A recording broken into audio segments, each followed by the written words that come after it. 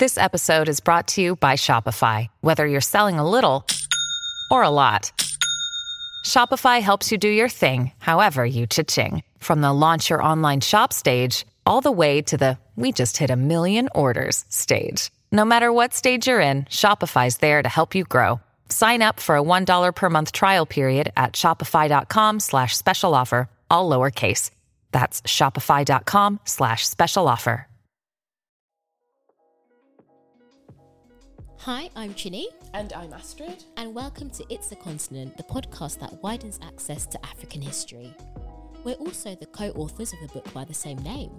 You can find out more information about us on itsacontinent.com.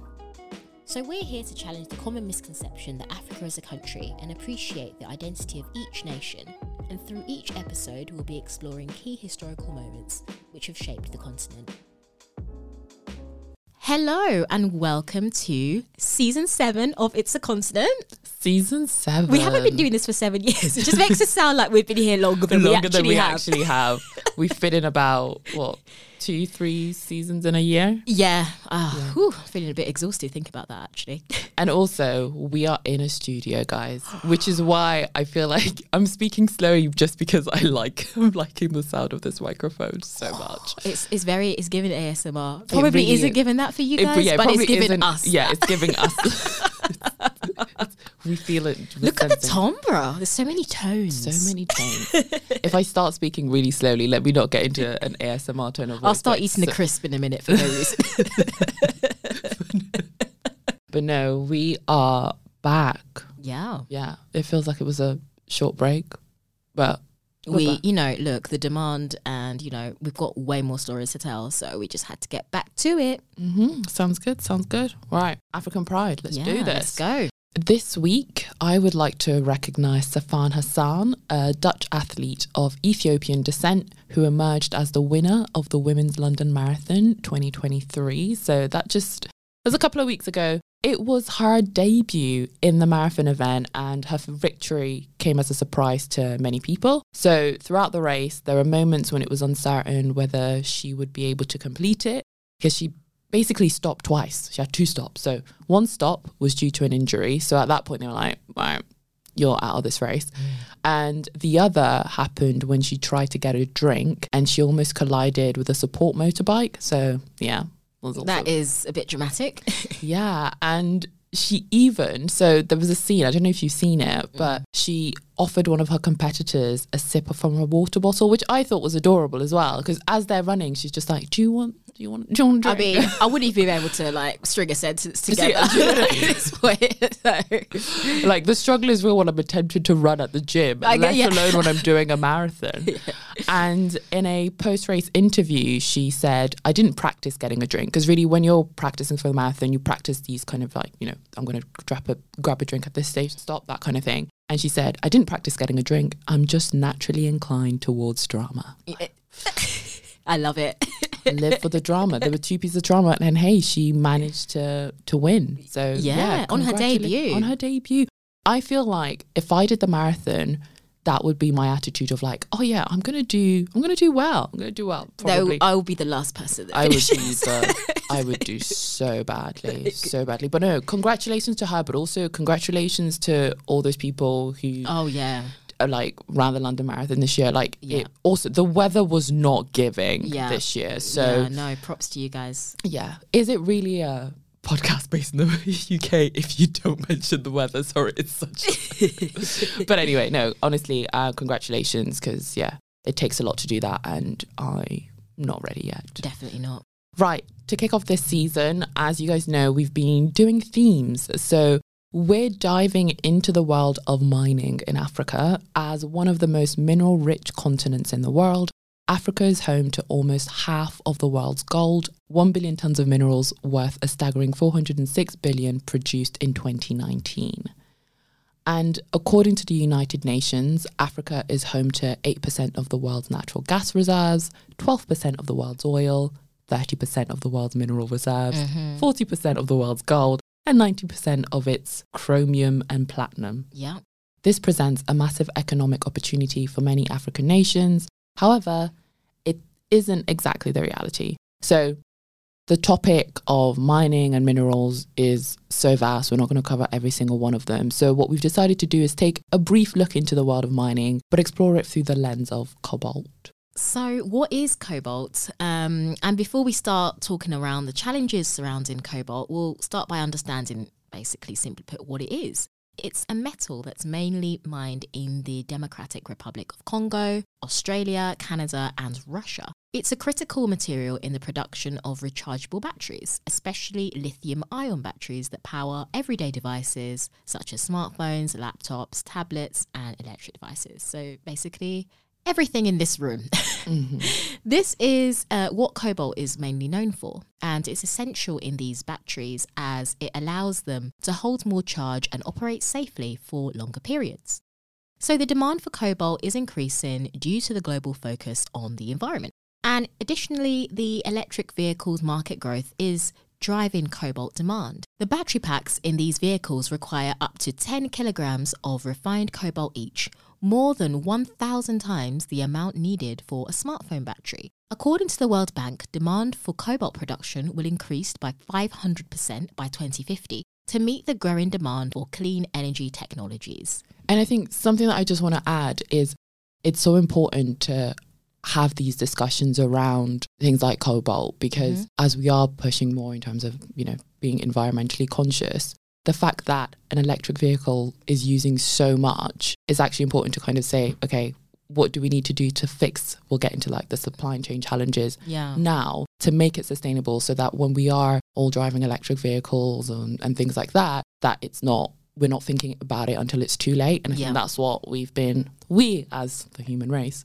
Or the establishment, sorry. Oh, the establishment, the people, just have been super late in really having answers to those questions now before it's too late, rather than kind of then trying to fix and have come up with a solution once we've literally finished ravaging. Yeah, do you know what I mean? We've completely looted everything, have run out of cobalt, and we're like, right, so what do we do next? We've run out of cobalt, we've run out of fossil fuels. We just walk everywhere. We just walk everywhere. Hey, that is also good exercise, but yeah. The challenge with cobalt mining in the Congo lies not with the mineral itself, but rather the issue of exploitation. All too familiar, methinks there. Certain Congolese leaders have used this resource to enrich themselves at the expense of their people, failing to ensure that economic benefits are shared fairly. Meanwhile, companies that use Congolese cobalt in their products are worth billions of dollars. However, these individuals who extract cobalt from mines in the Congo live in dire poverty, and the story of exploitation has been ongoing within the Congo for centuries, from the era of the slave trade, followed by colonization under King Leopold of Belgium, and we did actually have an episode of that the first season. I definitely feel like you should listen to that first. Like, obviously, definitely listen to this, continue. But go back, listen to that first, because it then sort of sets the scene to then understanding also the looting and kind of exploitation that is going on now through mining. Yeah, recommend that. Scroll back to season 1. Scroll back. That will be a long That's a long scroll. A long scroll. We can't even remember which. It's season 1. I can't even tell you which episode. It was a memorable one. The Congo is one of the few countries in the world that boast an abundant range of natural resources, including cobalt, of which it is the largest global producer, accounting for 70% of the worldwide production. Most of the country's cobalt is located in the southern region, specifically in the city of Kolwezi, where there are estimated to be approximately 3.4 million metric tons of cobalt. That is a lot of cobalt. A lot of cobalt. This has resulted in a large influx of people, including Chinese investors and workers, moving to the area to take advantage of the resource. China plays a significant role in the DRC's cobalt industry, as approximately 80% of the cobalt mined in the Congo is sent to China for processing. Something that I wanted to highlight when I was doing research into this, basically, as we were saying, like, cobalt is found mainly in the southern region. You literally had people whereby, like, villages, where if they found that there's cobalt underneath kind of someone's house, someone did that and basically started digging up their house to try and get access to it. Like, people just destroying to get access, because also it's a way, it's how you're going to make money. Do you know what I mean? It's not easy, when we'll get into that, but it is a way. And if you've got it right there under under your living room. It's literally like sitting on a gold mine. Yeah, Except basically. it's not so fun to sit on a gold mine because you're at risk of exploitation here. Yeah. In the year 2000, President Jiang Zemin proposed the creation of the Forum on China-African Cooperation, which paved the way for China's investments in African countries. A few years later, in 2007 to 2008, following the establishment of the forum, the then president of the Congo, Joseph Kabila, entered a deal with Seco Mines, a mining company of which 32% is owned by the DRC and the remaining 68% is owned by China. Sorry, this is quite an imbalance here. Wait, what? What? But in the structure of Seco Mines, what you have is that 32% kind of that we said is owned by the DRC. 68% is split between three, if I recall, three different Chinese organizations. But yeah, China owns the majority. Yeah. It's still a lot, but just to kind of provide detail, it's all owned by China, but like three different organizations. Yeah. And this was an infrastructure and exchange for materials deal. And actually, we will give you another recommendation to another episode we did, the China-Africa episode, because I think this also is a good, after you listen to this one, of course, a good continuation of what else China has been doing within the continent. What season is that, Jenny? I have no idea. I was saying, you started saying that with such a vim. I was like, I do not recall. I do not recall. Oh my gosh. The $9 billion deal would have seen Seco Mines construct roads, hospitals, and universities, with the funds to be repaid through the value of copper cobalt deposits excavated by Seco Mines. If the deposits were insufficient, the Congo agreed to repay the loans through other means. This is the annoying thing. Other means equals what? What? We really need to be specific in contracts, people. Yes. We cannot be saying other means. Other means. That just, again, opens up the country for further exploitation. Yeah, definitely. And the president described this deal as the deal of the century, apparently. Unfortunately, the Congolese people did not see many of the developments promised under this agreement. And once again, they were the ones who lost out. Only Joseph Kabila and his close associates, as well as China, benefited from this deal. And around the way in which the then president benefited, so basically you had this like pot of 9 billion that was going to be paid, right? He had it all set up that it was going through the bank, but then basically it was his own bank essentially. And then him and his family enjoyed. I'm sure they enjoyed that money. Enjoyed that money. Yeah, shopping trips galore, and hospital treatment probably, but unprojected. The president of the DRC, Felix Tshisekedi, is determined to renegotiate the previous agreement made by his predecessor, Joseph Kabila, to ensure that the country and its citizens receive their fair share of the benefits. In May 2021, President Tshisekedi stated, "It is not normal that those with whom our country has signed exploitation contracts are getting richer while our people remain poor. It is time for the country to readjust its contracts with the miners in order to seal win-win partnerships." The State Audit Office, Inspection Générale des Finances, IGF, requested an additional $17 billion in infrastructure investment from China in February 2023 to make the deal more equitable. The IGF's report revealed that Seco Mines had invested only $822 million in infrastructure projects in the DRC, despite earning $10 billion from contracts over the last decade.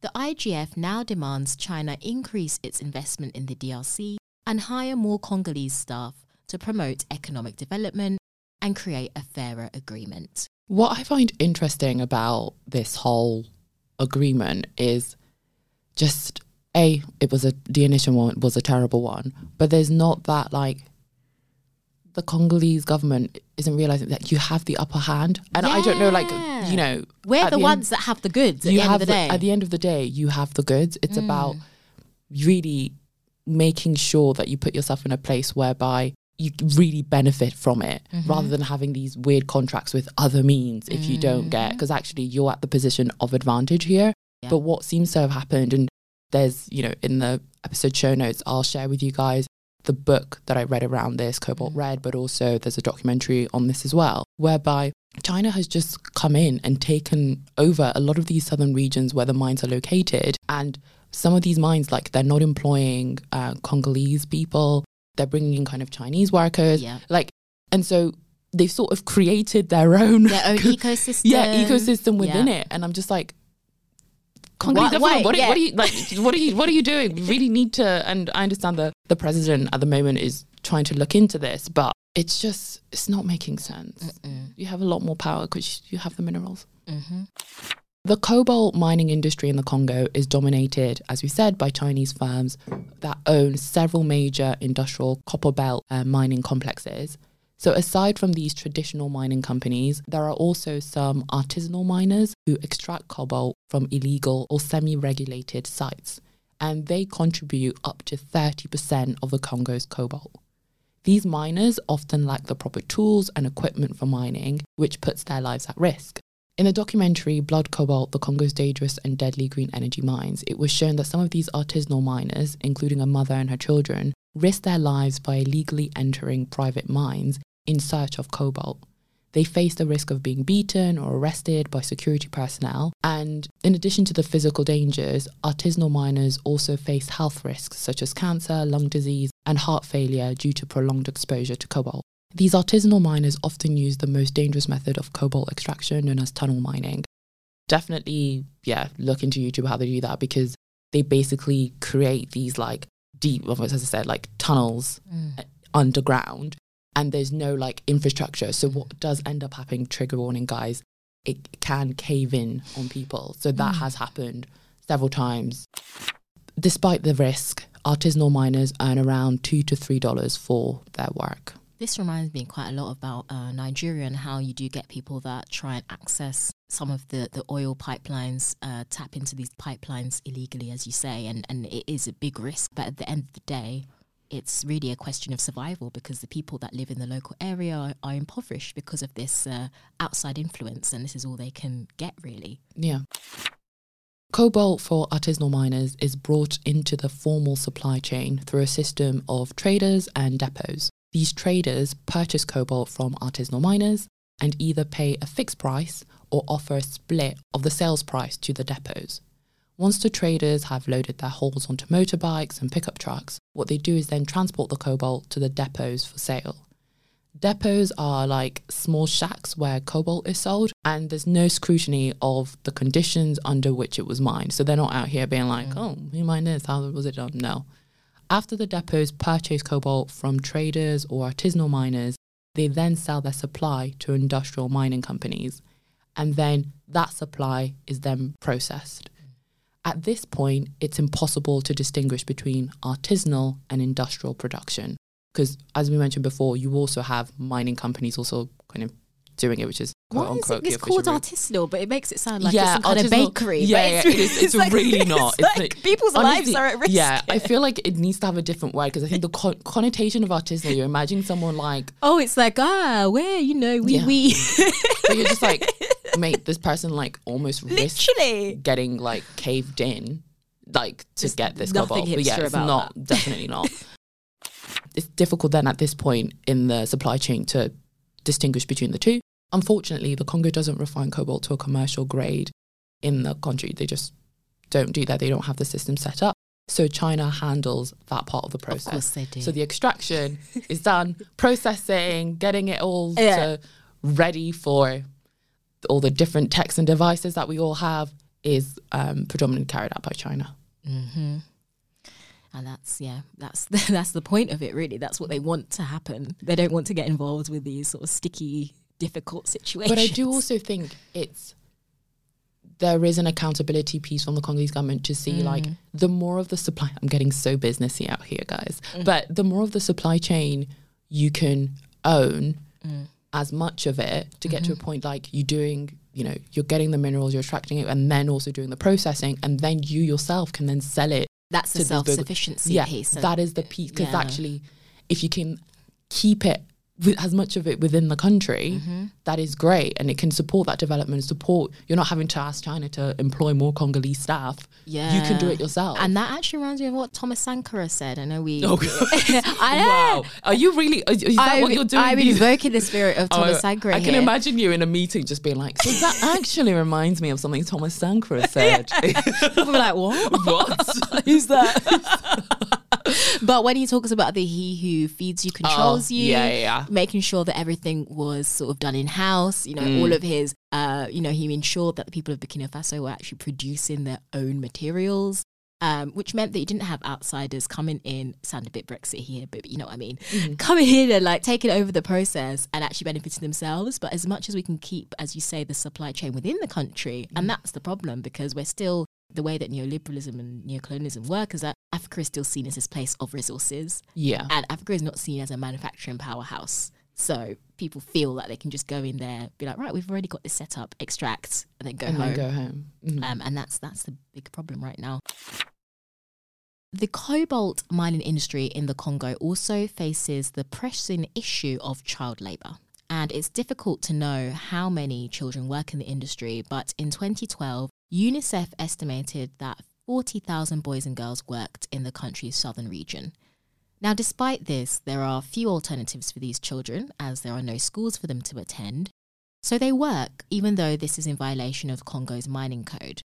Also, according to Sister Catherine Mutindi, the founder of Good Shepherd Kolwezi, a Catholic charity that works to stop child labour, children who work in the mines are often given drugs to suppress hunger. Which is wild, because obviously when a child is hungry, they need the food, It's all about development here. And they're then basically being starved in a sense and not given the nutrition that they need.